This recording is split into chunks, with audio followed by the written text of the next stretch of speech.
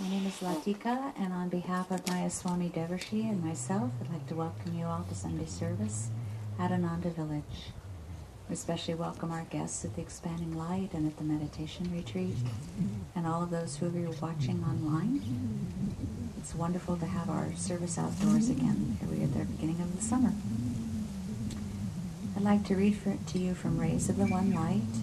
These are weekly commentaries on the Bible and the Bhagavad Gita by Swami Kriyananda.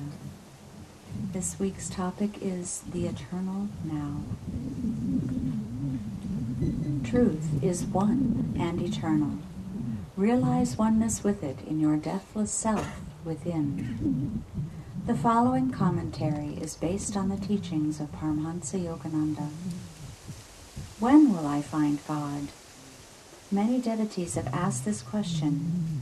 Because worldly goals require time, usually, for their fulfillment, we imagine time to be a factor in the spiritual path. And so it is, but only because we think it is. God is as much with us now as He will ever be. It is not He who needs to come to us. We need to come to Him. And that process of coming is a matter of transforming our self-perception. In the Gospel of St. John, chapter 4, Jesus says, "Say not ye, there are yet 4 months, and then cometh harvest? Behold, I say unto you, lift up your eyes and look at the fields, for they are white already to harvest." There is a practical teaching in these words, apart from their statement that we have God already and have only to realize that truth. Jesus is saying, lift up your eyes and look. To hold the eyes uplifted is the best position for meditation, for the seat of superconsciousness lies at a point midway between the eyebrows, in the frontal lobe of the brain, just behind that point. This point is known also as the Christ Center. By lifting up your eyes and concentrating there, you will find it easier to enter the state of ecstasy. That is why saints in every religion have often been observed during states of deep inner communion, with their eyes uplifted, focused on the inner light, white, as Jesus said, already to harvest. The Bhagavad Gita goes further into this meditative teaching. In the 6th chapter it states, holding the spine firm, the neck and head erect and motionless, let the yogi focus his eyes at the starting place of the nose, the point between the eyebrows. Let not his gaze roam elsewhere. In meditation, tell yourself, I have him already. I am alive forever in the divine light. Thus, through Holy Scripture, God has spoken to mankind. Om, Om, Om.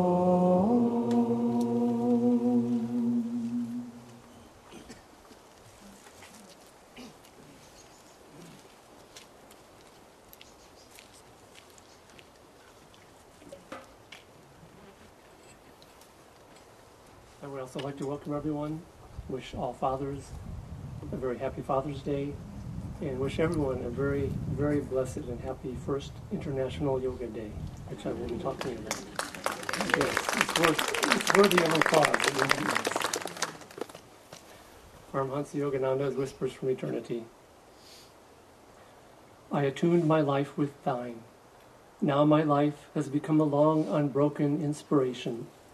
Thy fountain of bliss refreshes and delights me night and day, whether I be wakeful, fast asleep, or dreaming fondly of thee. Oh, what has become of me? Delight on overwhelming delight. Endless, indescribable thrills of divine delight spray unceasingly over me. O aged nectar, wine of centuries, I found thee at last, and will taste of thy sweetness forever, forever, forever.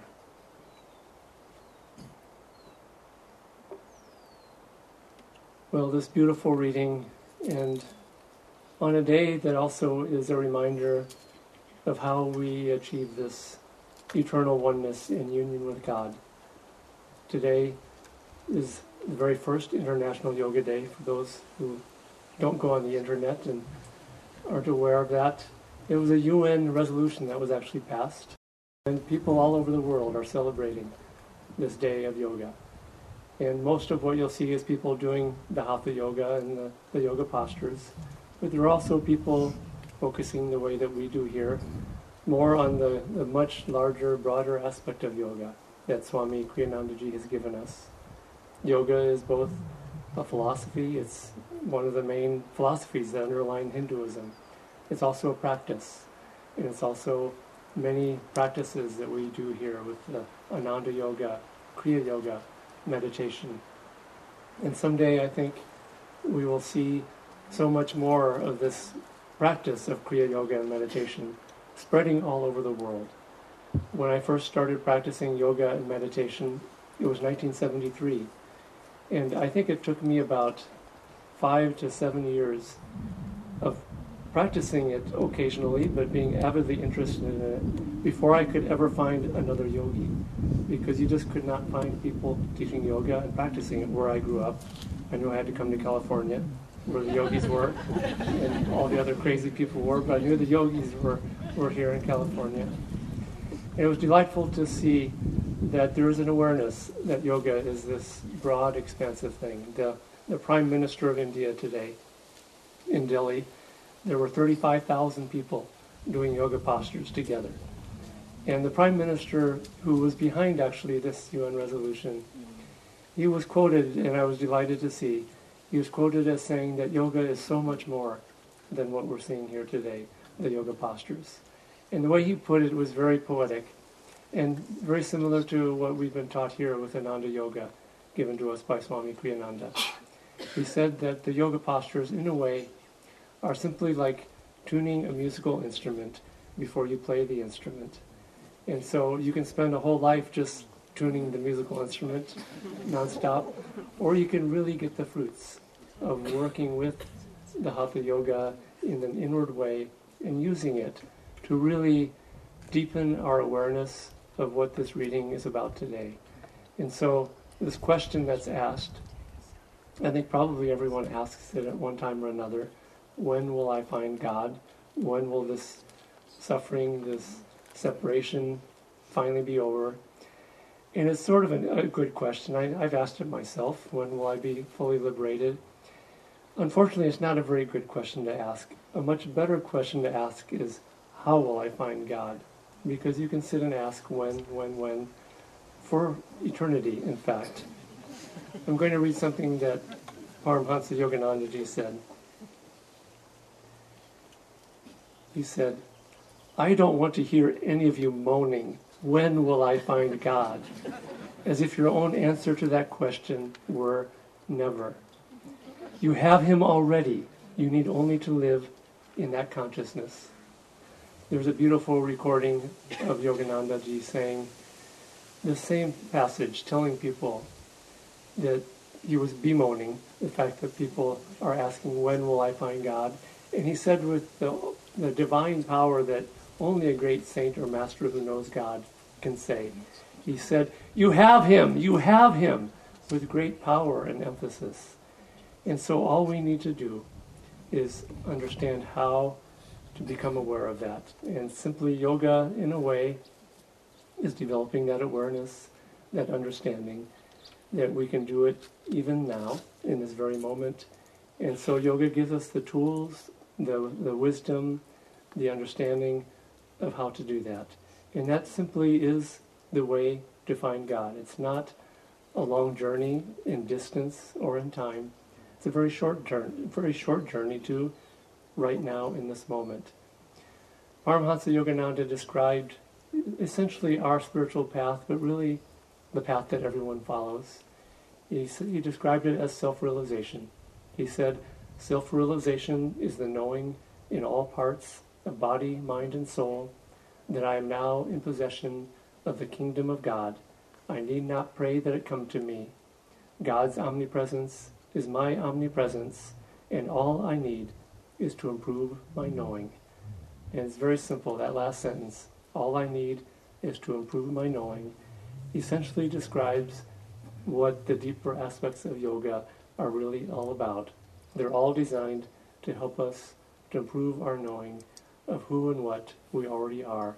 And we don't have to go anywhere, we don't have to do anything. We very simply have to wake up to the fact that we do have it right here and now. There's a story, very dumb story, but I'm going to tell it anyways, of a traveler. And this traveler is going on a long journey, and he comes to a river that's blocking his way. And he just cannot see how to cross the river to get to the other side. And he's looking up and down and across, and it's a long ways across. And finally he sees somebody way over on the other side of the river. And he shouts out, "How can I get to the other side?" And this person on the other side is a fairly simple-minded person.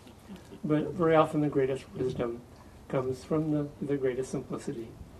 This person looked around, and he looked up the river and down the river, looked at himself, he looked at this person on the other side. He puzzled this out for a while, and he just was very puzzled by this question.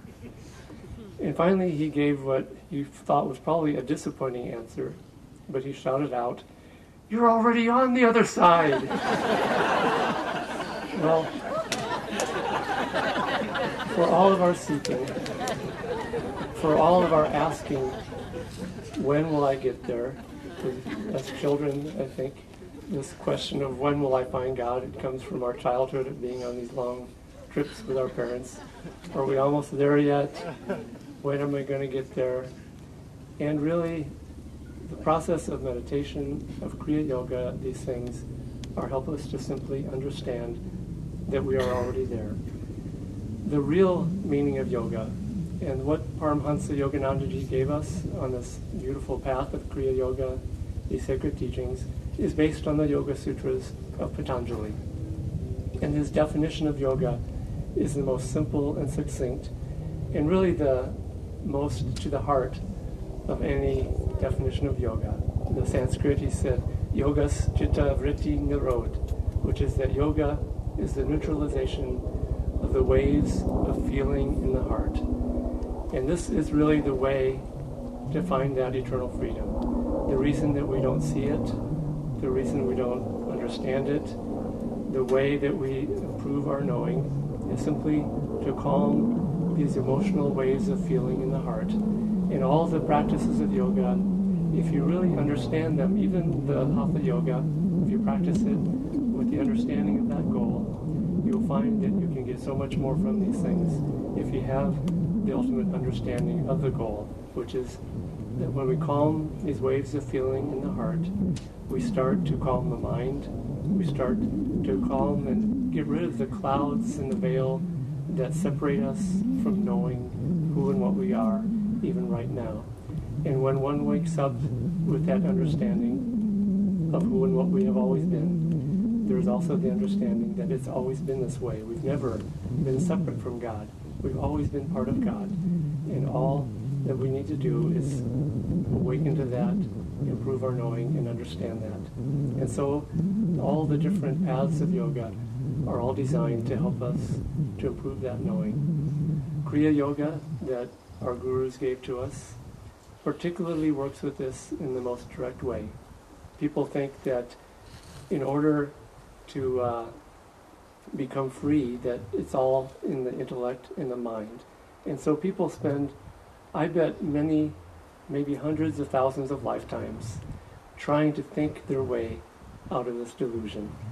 And what Patanjali was saying with his definition of yoga is that it's not the mind and the intellect that is the problem. It's the emotional waves of feeling in the heart. And so what Kriya Yoga does, and why Yogananda said that Kriya Yoga is the greatest technique ever given to mankind to find freedom from, essentially, from this separation. And so what Kriya Yoga does, it starts with developing an awareness inwardly of this process of what is happening, why we are suffering. This, in a way, this awareness is becoming more and more popular today with practices such as mindfulness, which helps one to understand and observe the thoughts, the mind, everything around us. But that's just a start. Swami Kriyananda, but it's an important start. Swami Kriyanandaji said something, it's a truth that he was talking about with Ananda Yoga, but it can be applied to practically anything in life. He said, it's a very succinct truth. He said, awareness precedes control. And before we can control emotions, before we can start to work with anything, even working with a child who's working with their emotional energies, we first need to become aware. And once we have that awareness, then we can start to take charge of our emotions, of the life force. And this is what Patanjali described as pranayama, control of the life force. Yoganandaji said that pranayama is not a technique, pranayama is a condition. And there are pranayama techniques that give us that condition. But ultimately, the goal of practices such as Kriya is to give us control of the life force. When we have control of that life force, then, and really only then, can we start to calm these waves of deep feeling in the heart and calm these vrittis, as Patanjali described them.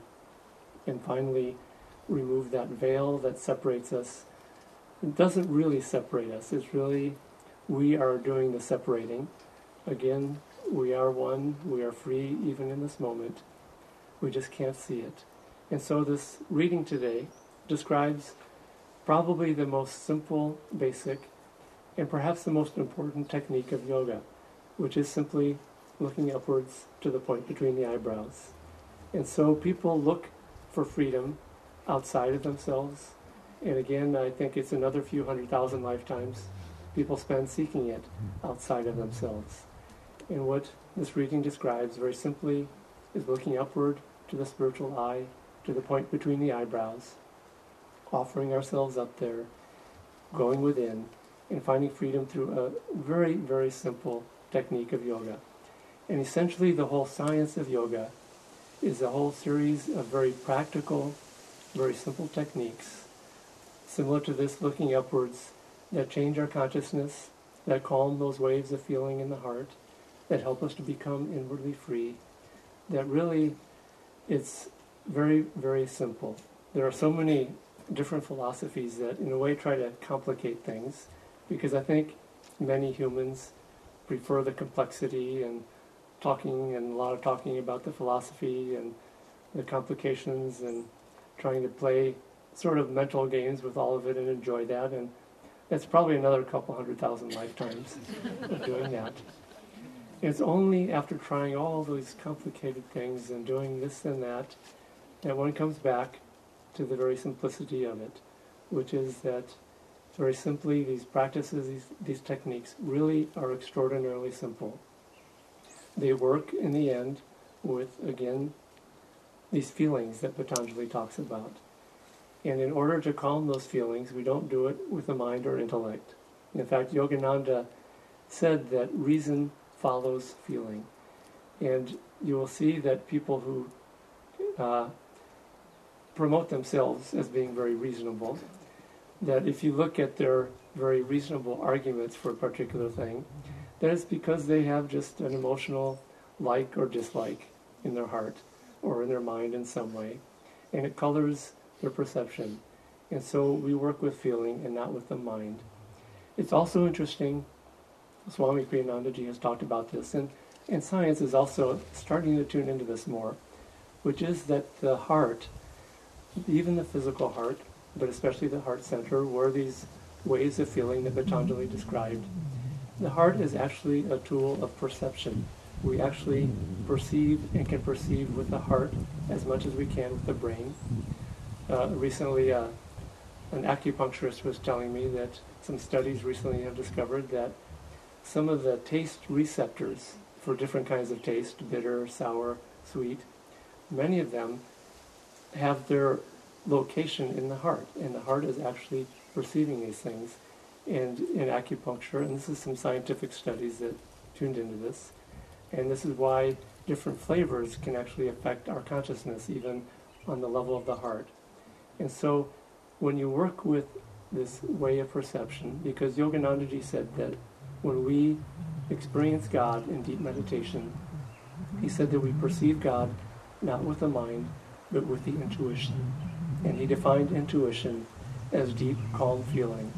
And so try, when you meditate, when you tune into divine truths, when you try to understand your life and what it is that's keeping you from knowing in this very moment who and what we really are, try to perceive with your heart and with your intuition more than with your mind. The way that Swamiji put it when he did an expanded version of his reading today, he talked about how to look up to the spiritual eye, because I think people tend to have a more mechanistic and mechanical and physical approach to many things, because that's how we're used to working. And so people think to look up to the spiritual eye is really just about the physical eyes, and that if we just look with enough physical tension there, then we'll see the spiritual eye. But it's more about intuitively, again, using the heart, the intuition, as a tool of perception and looking upward. Swamiji has also taught that people who are trying to see the spiritual eye, sometimes they try too hard with tension and with this way of looking physically. He said sometimes instead offer yourself up to that point between the eyebrows. Offer the feelings of the heart up there with devotion and with self-offering. And when you do that, that's working with intuition, and that's working with the perception of the heart. The way he describes it here is, and he ties it into this idea of we already have that. We just are not looking in the right place and in the right way, both. In God's realm, the principles of cause and effect do not apply as they do here on earth. Extending this thought into the sphere of religious attitudes, it should be clear that there is no need to dwell on thoughts of one's sinfulness and unworthiness, for divine grace is ours eternally, if we will but dwell in it with confidence in God's love for us. The Lord can liberate the soul from delusion in a trice. All that we, his children, need to do is wholeheartedly lift up the chalice of our devotion in deep prayer and inner communion to receive the effects of God's light. And he's describing here this offering of the chalice of our devotion up to the spiritual eye, where we can then receive with the heart's perception and reception the grace of God that will change us. Ultimately, the goal of yoga, I think if you asked many of the millions of people practicing yoga today, what is the goal of yoga? You would hear many, many different answers. But in the end, Patanjali, in his great Yoga Sutras, describes the ultimate goal as divine union, union with God, union with divine bliss in ourselves. And this he explained as the final limb or stage in his eight-limbed path, which is the state of samadhi and final union with God. I think what we'll do now is we'll try to tune into that samadhi state, because it's important to remind ourselves of that goal on a regular basis. Paramahansa Yoganandaji, one of the great contributions that he made was this very poetic rendition of that samadhi state. And as a perfect example of how it doesn't matter where you are, spiritually, physically, mentally, you can tune into that right here and now. He wrote that poem on the New York subway. I was recently in New York City, and I traveled on the subway. And it was even the New Yorker who was with me said it was an exceptionally loud subway day with the screeching and the restlessness. And I could not imagine how one could go into samadhi in that time and place. But this is why I think Yoganandaji did this for us. He was teaching us that anywhere you are, you go within, you look up to the point between the eyebrows, you work with the awareness and perceiving again with the heart, and it's right here and now. It's not over there, it's not some other time. And so we'll end by listening to Yogananda, his poem Samadhi. We'll listen to Swami Kriyananda reading this beautiful poem. And as you listen to this poem, listen with the heart rather than with the mind. try to tune into the consciousness of this poem, into the expansion of it, into the eternity of it. One of the lines is, eternity and I, one united ray. And so let's tune in and let's be receptive and let's practice true yoga here as we listen to Swamiji reading this poem.